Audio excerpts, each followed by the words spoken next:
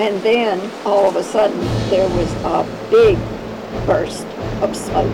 And my first thought was, my God, we're going to burn up, blow up, or something like that. A private airplane in trouble, a forced crash landing, a brush with death.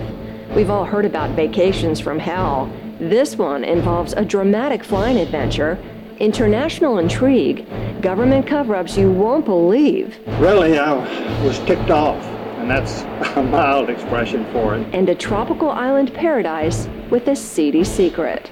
This place looked like a small war had taken place. It also involves a return, a reunion of sorts, plus one of the most remarkable lost and found stories ever told.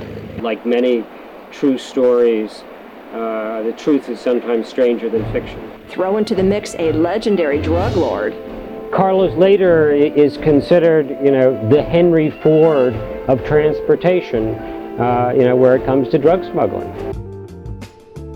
As mentioned briefly in episode 1, a remote-controlled airfield of all things would be the starting point for MayCay's journey into the world of drug smugglers, cocaine kingpins, and Norman's Key. When you look at how many things had to go just right for this story to ever be discovered and told, it's a minor miracle. There are so many sliding doors moments that could have been the title of this podcast. I digress. Back to the story. After MayCay's student Robert made a suggestion that they make a pit stop, this stopover at the RC airfield would alter the course of her entire life. So I take my son out there, and little did we know, he was 12 at the time, this would change his life and my life, because he evolved into a world-renowned RC airplane pilot and now an air show pilot, full-scale pilot, aerospace engineer. It was a wonderful turning point in our lives.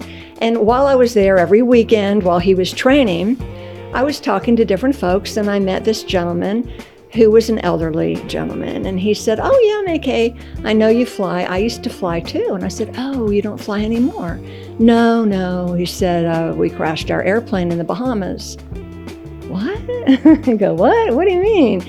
Turns out back in 1981, he and his wife and another couple from North Carolina, my hometown, were participating in the Bahamas treasure hunt. This was a tourism thing that the Bahamas does to bring private pilots down there, go to different islands and win prizes.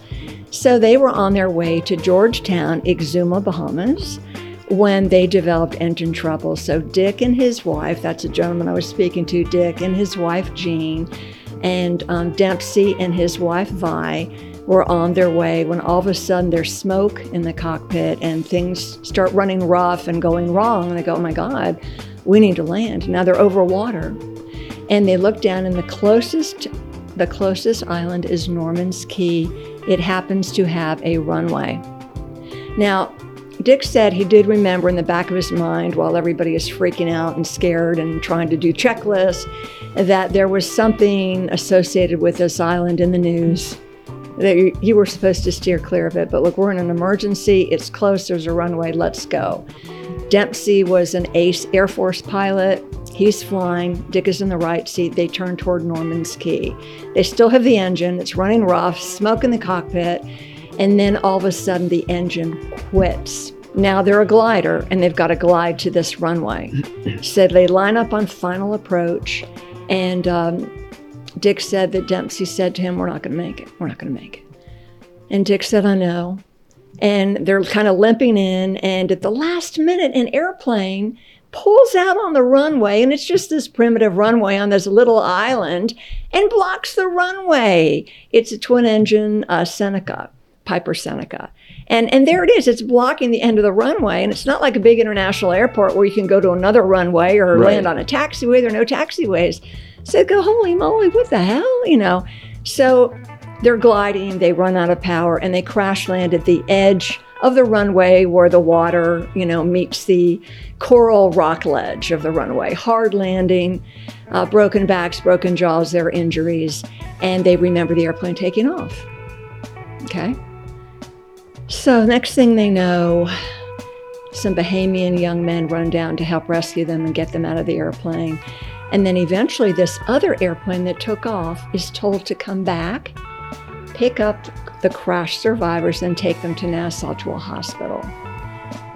One of the gentlemen, I believe it was Dempsey, said to me, Dempsey wasn't injured that bad, and he was able to walk around, and he remembered seeing somebody he thought was Carlos Lehde.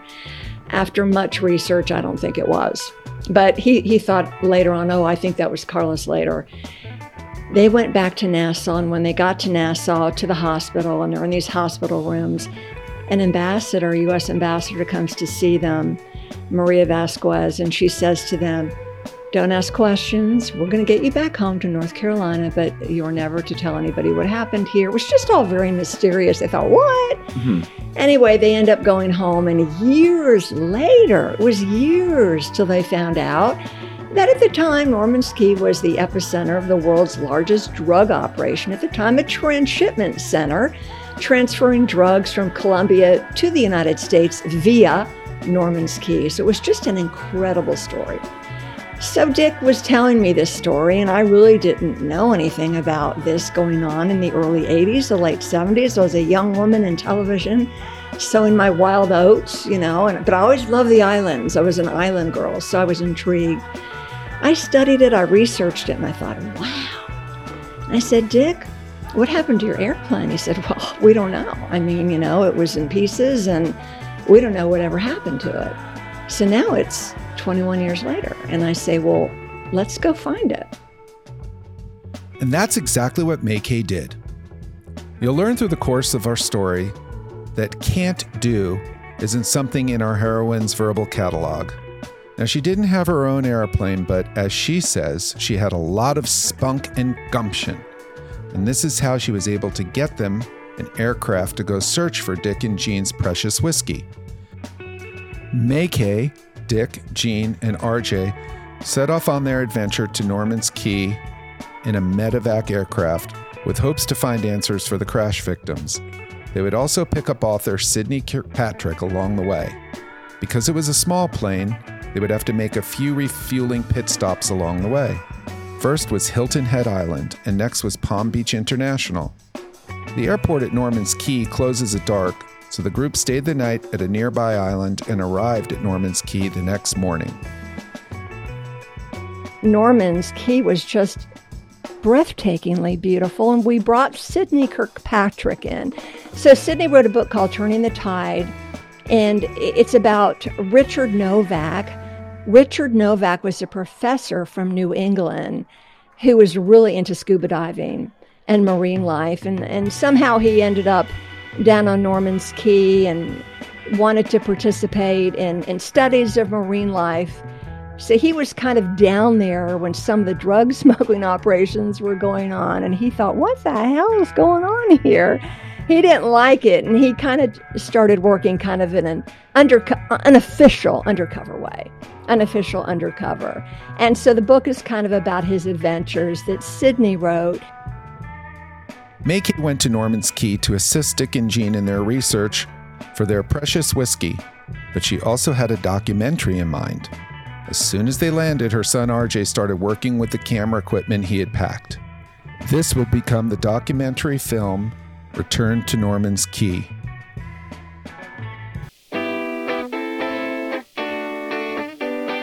I'm going back because I want to finish the trip we started 21 years ago. There have been many lingering questions over the years. November 2003. North Carolinians Dick and Jean Facey were going back to Norman's Cay, the very island that played center stage for their personal vacation from hell, nearly claiming their lives back in 1982. They will meet up with island expert Sidney Kirkpatrick, who will piece together the biggest puzzle of their lives. They crash landed towards the end of the drug smuggling operations on Norman's. And had they arrived 6 months, a year earlier, they probably wouldn't have lived to leave the island. So I was inspired to make the documentary Return to Norman's Cay because of the story Dick Facey told me. He was the commercial pilot who had flown down there 21 years ago and lost their precious airplane. They nicknamed the airplane Whiskey, 3244 Whiskey. That was the tail number. And he just loved the plane. And we pilots love our planes. I love every airplane I've ever flown. I do. And so I understood his longing to find the airplane. And I thought, well, heck, let's go down. I'll fly you down. I'm a current pilot, and I'll fly you down. And we took RJ with us, who shot the documentary, Dick and his wife, Jean, and we loaded up a V-tail Bonanza, which happened to be one of Jack's favorite planes. It was just a thrill of flying into that island. And we stayed in these old villas that have since been refurbished, that you could look on the website, McDuff's on Norman's Key, and they're just beautiful. They've all been redone. I'm sure it's very pricey to stay there now. Back in the day, it wasn't.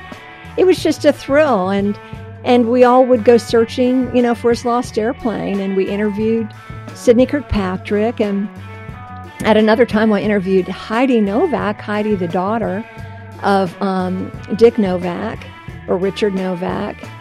We became good friends, and she loves the island, and I've visited the island several times with her, and I've gone back several times on my own, just for my own research. But anyway, during that initial trip, there were some people on the island that helped us look through other airplane wreckage and other, areas of the island where there was a lot of bush or overgrown plants, looking for the airplane. And we figured the airplane probably was in the water next to the rock ledge where they crashed at the end of the runway. And my son and Sydney went snorkeling, looking for wreckage of the plane, didn't find anything. And after a couple days, we didn't find anything, and it was time for me to fly Sydney back to Nassau so he could catch an airliner back to California. And then RJ and I flew the little Bonanza back to Norman's, and we just had a day or two left on our own. And one of the island residents came up and said, hey, we found some wreckage we think you should look at. We want you to look at it. I go, really? Okay, because we'd pretty much given up. And Dick and Jean and my son and I and these folks, we all got together, and we went down to the end of the runway, and we hung a left and then another left, and there were all these mangroves and overgrown, and there you see this wreckage. Pieces of the fuselage, pieces of the airplane, decades of hurricanes and wind and sun, and it was probably thrown back up on the beach. And it's just pieces here and there. So it's not like an intact airplane, okay? So Dick starts looking around, and it goes, oh my God, that's where we repainted the airplane. You could see where the original color was and where they had repainted over it. And then Jean says, oh my God, there's the seatbelt. There's a piece of the seatbelt. Because of the seatbelt, whiskey saved our lives from dying in the crash. And it was just very sentimental. And we're pretty sure that, this is the airplane. They recognize pieces of it.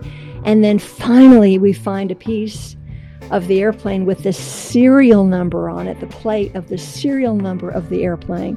So that's going to positively identify it for us. And sure enough, it was Whiskey's serial number. Oh my God, it was so cool. I'm sorry. It was just so cool. It was so cool. And Dick got emotional, and he says, it's my plane, it's my plane. And it just, I still have a piece of it in the other bedroom here at my home. We took a few souvenirs of the airplane. It's all gone now because developers have come in and cleaned up the whole island. So what's left of Whiskey is long gone, but, and Dick is gone, Dick has passed, and Jean has passed. And Dempsey and Vi, who I interviewed for that documentary, they've died. And they were all very close to me. They became surrogate parents to me and surrogate grandparents to my son. We shared just an incredible adventure. And who knew where that would lead? And then with Jack Reed. And there's just so much that fate and destiny had a hand in this. It's just amazing. It's amazing.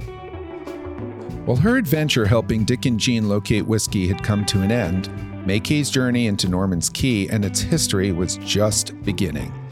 Whether it was the beauty of the island or the stories that locals told her about Norman's past inhabitants, MayCay was hooked. She had to know more about not only the island, but the legendary figure that ran the drug operation, Carlos Lehde. She would pen a letter to Carlos in prison, but there was only one problem. Lehde had testified against the corrupt former dictator of Panama, Manuel Noriega. Despite being a prison inmate, he was in the Federal Witness Protection Program. Locating Lehde wouldn't be an easy task. That eventually led me to want to know more about Carlos Lehde, the drug lord on the island. And there was a lot of folklore about a Jack Reed. He had a young girlfriend. And people love to tell those stories. They thought he was a test pilot. Turns out he was not a test pilot, but he was a well-known race car driver. He's in the Smithsonian. Pretty cool record-breaking pilot. I never cared about Jack Reed. Who's Jack Reed? And he had a sexy girlfriend. Okay, who cares? So I tried to reach out to Carlos, and, by then he could not talk to the media. Normal people couldn't find out where he was. He had been in Marion, Illinois, and then later I found out he went to Florida. But I couldn't reach him. Wrote letters about Norman's Cay. Dear sir, just want to know, do you remember that? Deliberately blocked the runway because people thought, oh, that runway was blocked on purpose to keep you people away. And the ambassador was to tell Dick and Jean and Dempsey and Vi in the hospital that there was going to be a sting operation. Later they found out on the island to bust the drug operation. I don't know about that. This was like in 81, and really the drug operation was between 78 and 80. So I couldn't get in touch with Carlos, and I thought, well, I'm just curious, what the heck? Let's give Jack Reed a shot. So I researched Jack Reed. I find out he's in FCI Memphis serving a life sentence. I thought, wow, what did he do to serve a life sentence? It's got to be a bad guy. But I reached out and I wrote a letter, and hi, I'm a fellow pilot. I'm a producer of Return to Norman's Cay, the documentary. And we're just wondering if I can talk to you a little bit about it. And I wrote that letter, I think it was in August of 2007.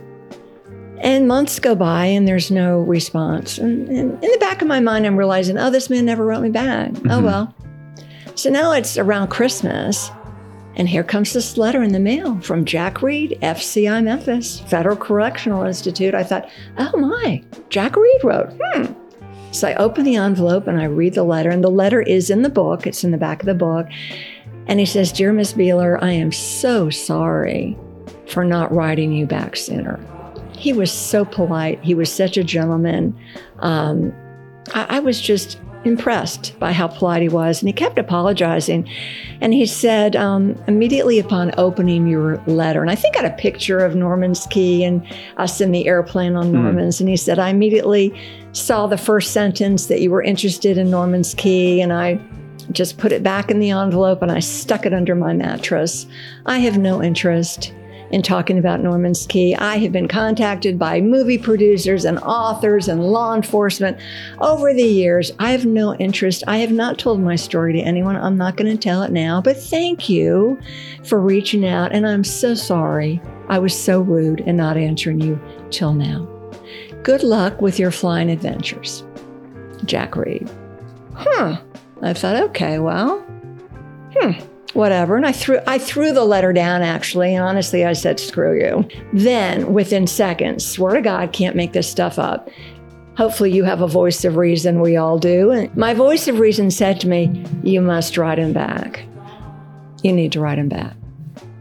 Write him back? Why would I want to write him back? He's just told me he's not going to reveal anything about the cartel. He's not interested. He was now interested in his artwork and literary projects. So I'm not going to write him back. But it was a very strong feeling.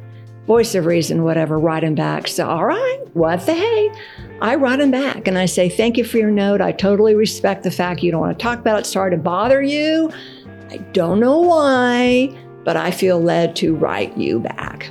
Who the heck knows why? He writes me back and eventually reveals he had a feeling I had to do something with his freedom. Doesn't know me from Adam's house cat because I had this feeling. So we started exchanging letters about flying adventures. He's a pilot, I'm a pilot. Let's talk about your flying. He started telling me stories, and then more and more and more, and my jaw dropped. And they were fascinating, and I asked for more stories, and then eventually they led into the smuggling stories. Right. Now he's kind of revealing things about his past in the cartel and revealing more and more. And, we wrote over 100 letters to each other over this time period. MayCay may not have realized it at the time, but once she picked up that letter off the floor and wrote back to Jack Reed, She'd officially passed the point of no return. She would soon be given the job of Jack Carlton Reed's official biographer and would become the most important person in his life going forward. Next time on Glamour Profession.